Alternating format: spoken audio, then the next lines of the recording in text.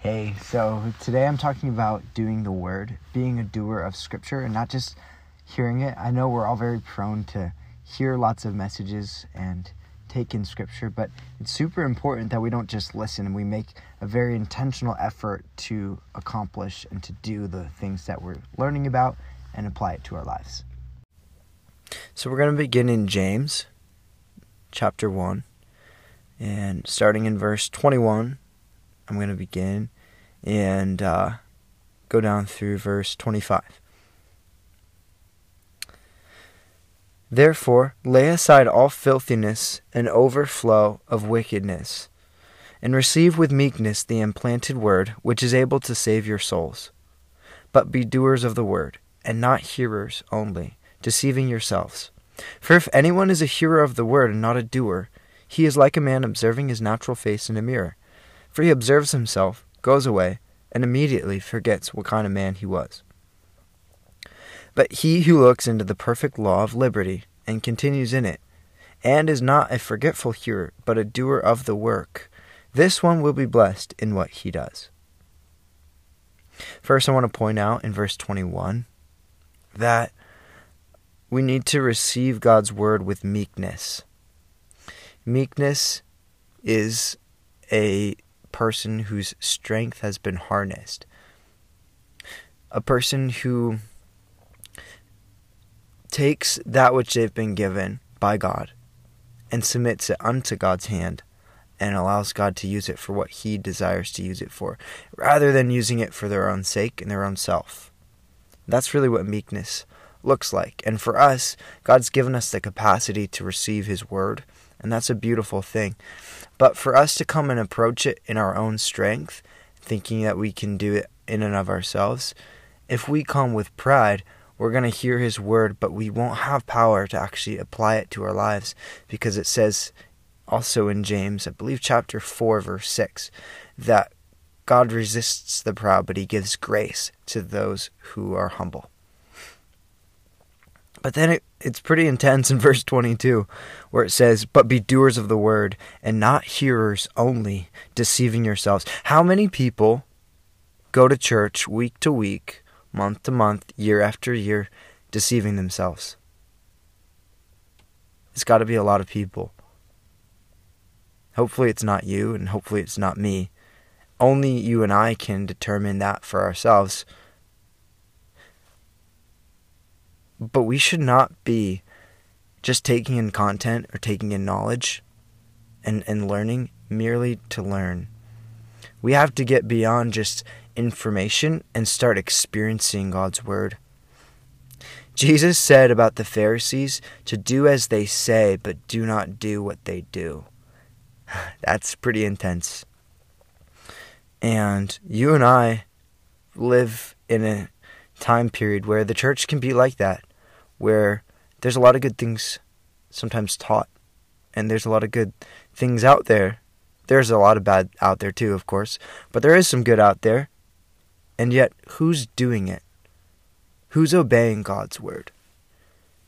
God doesn't bless those who know about the word. He blesses those who follow it. Yeah.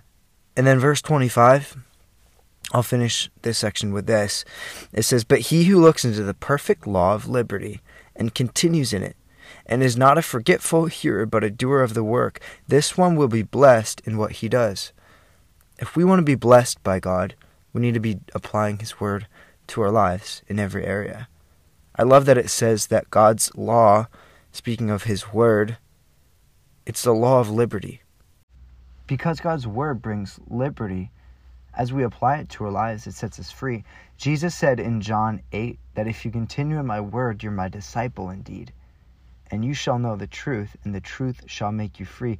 God's word has the power to set you free from sin, from the devil, from yourself, and give you freedom and liberty. That's the goal of doing God's word.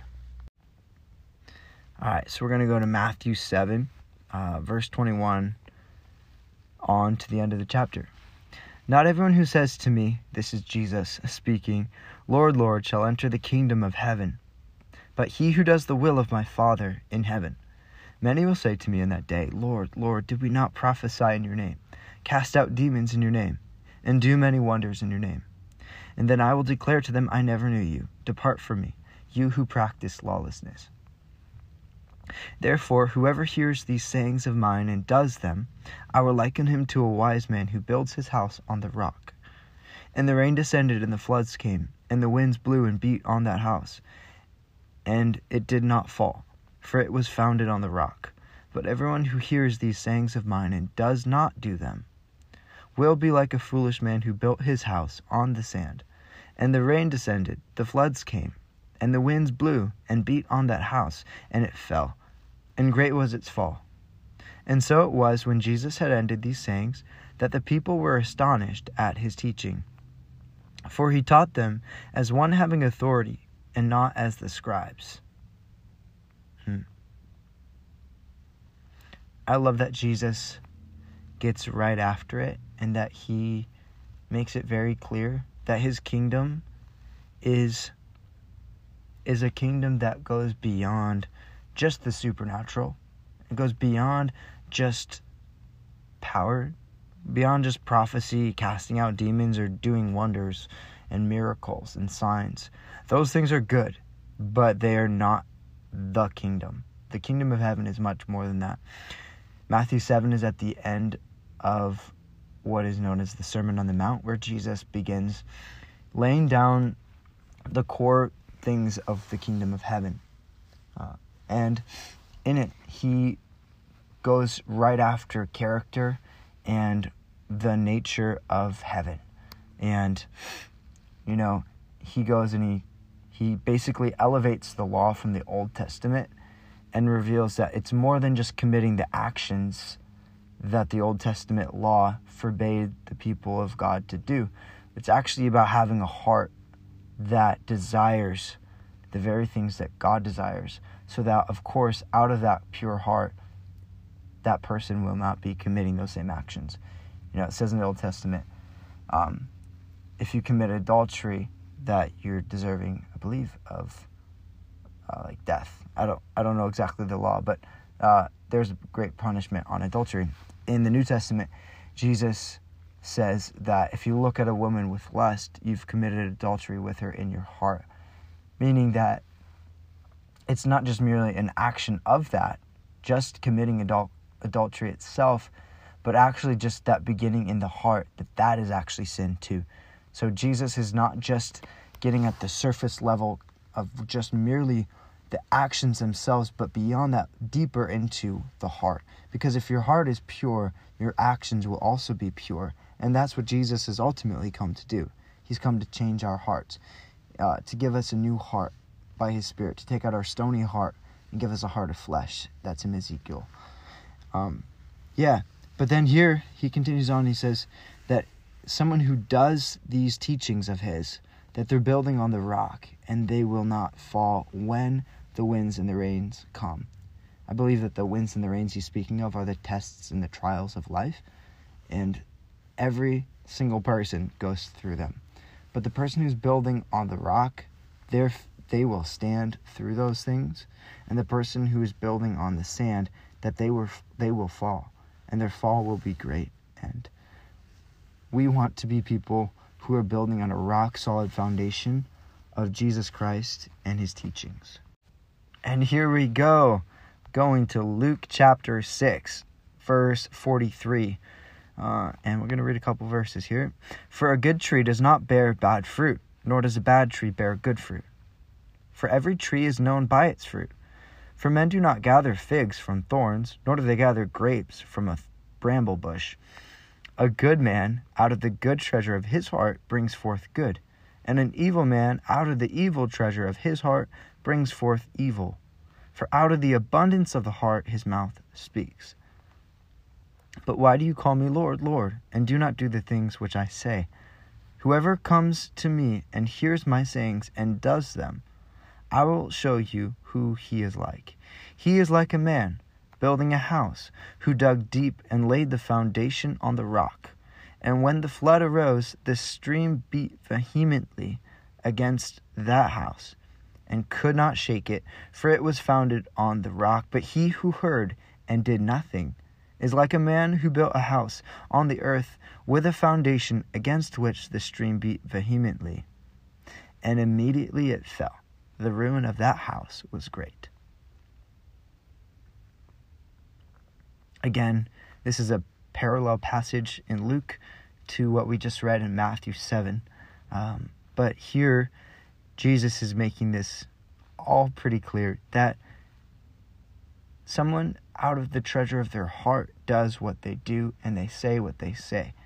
Jesus is revealing that it is our inner man that is expressing itself through our outer man, and that our heart is responsible for the actions that we do.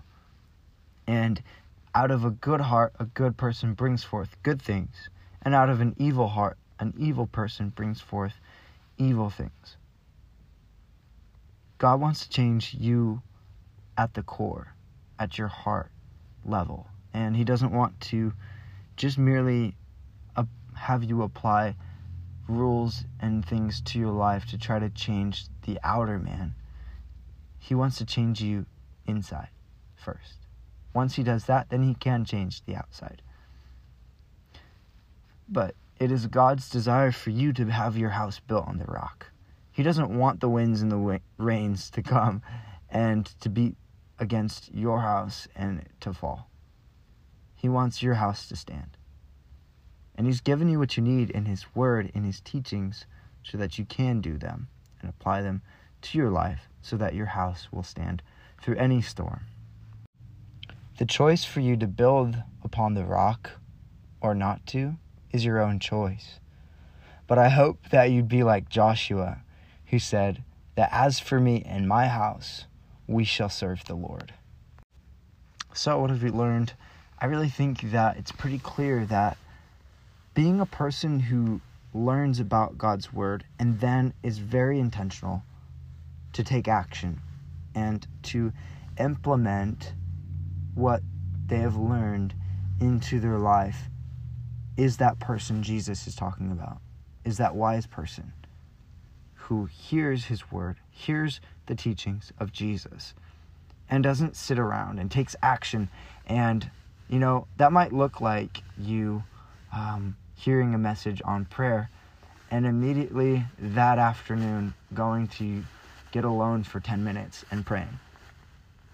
Rather than just listening to a message on prayer and going, wow, that's a good message, or that's convicting, or it's like, whoa, that's, inspiring.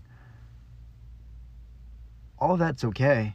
Like, it's good to be inspired, it's good to be convicted, but if you don't go beyond that and take some action on that, what good has it done to your life? So, Father, I ask you that you give grace to us to be people who don't just hear your word, but that we apply it to our lives, God. I pray that our lives would look more and more like Jesus, God, that you would give us anointing, God, that transforms us from the inside out, God, that our hearts would be purified and that our actions, our words, our motives would just be on display for the glory of God, that people would see our good works and glorify our Father in heaven.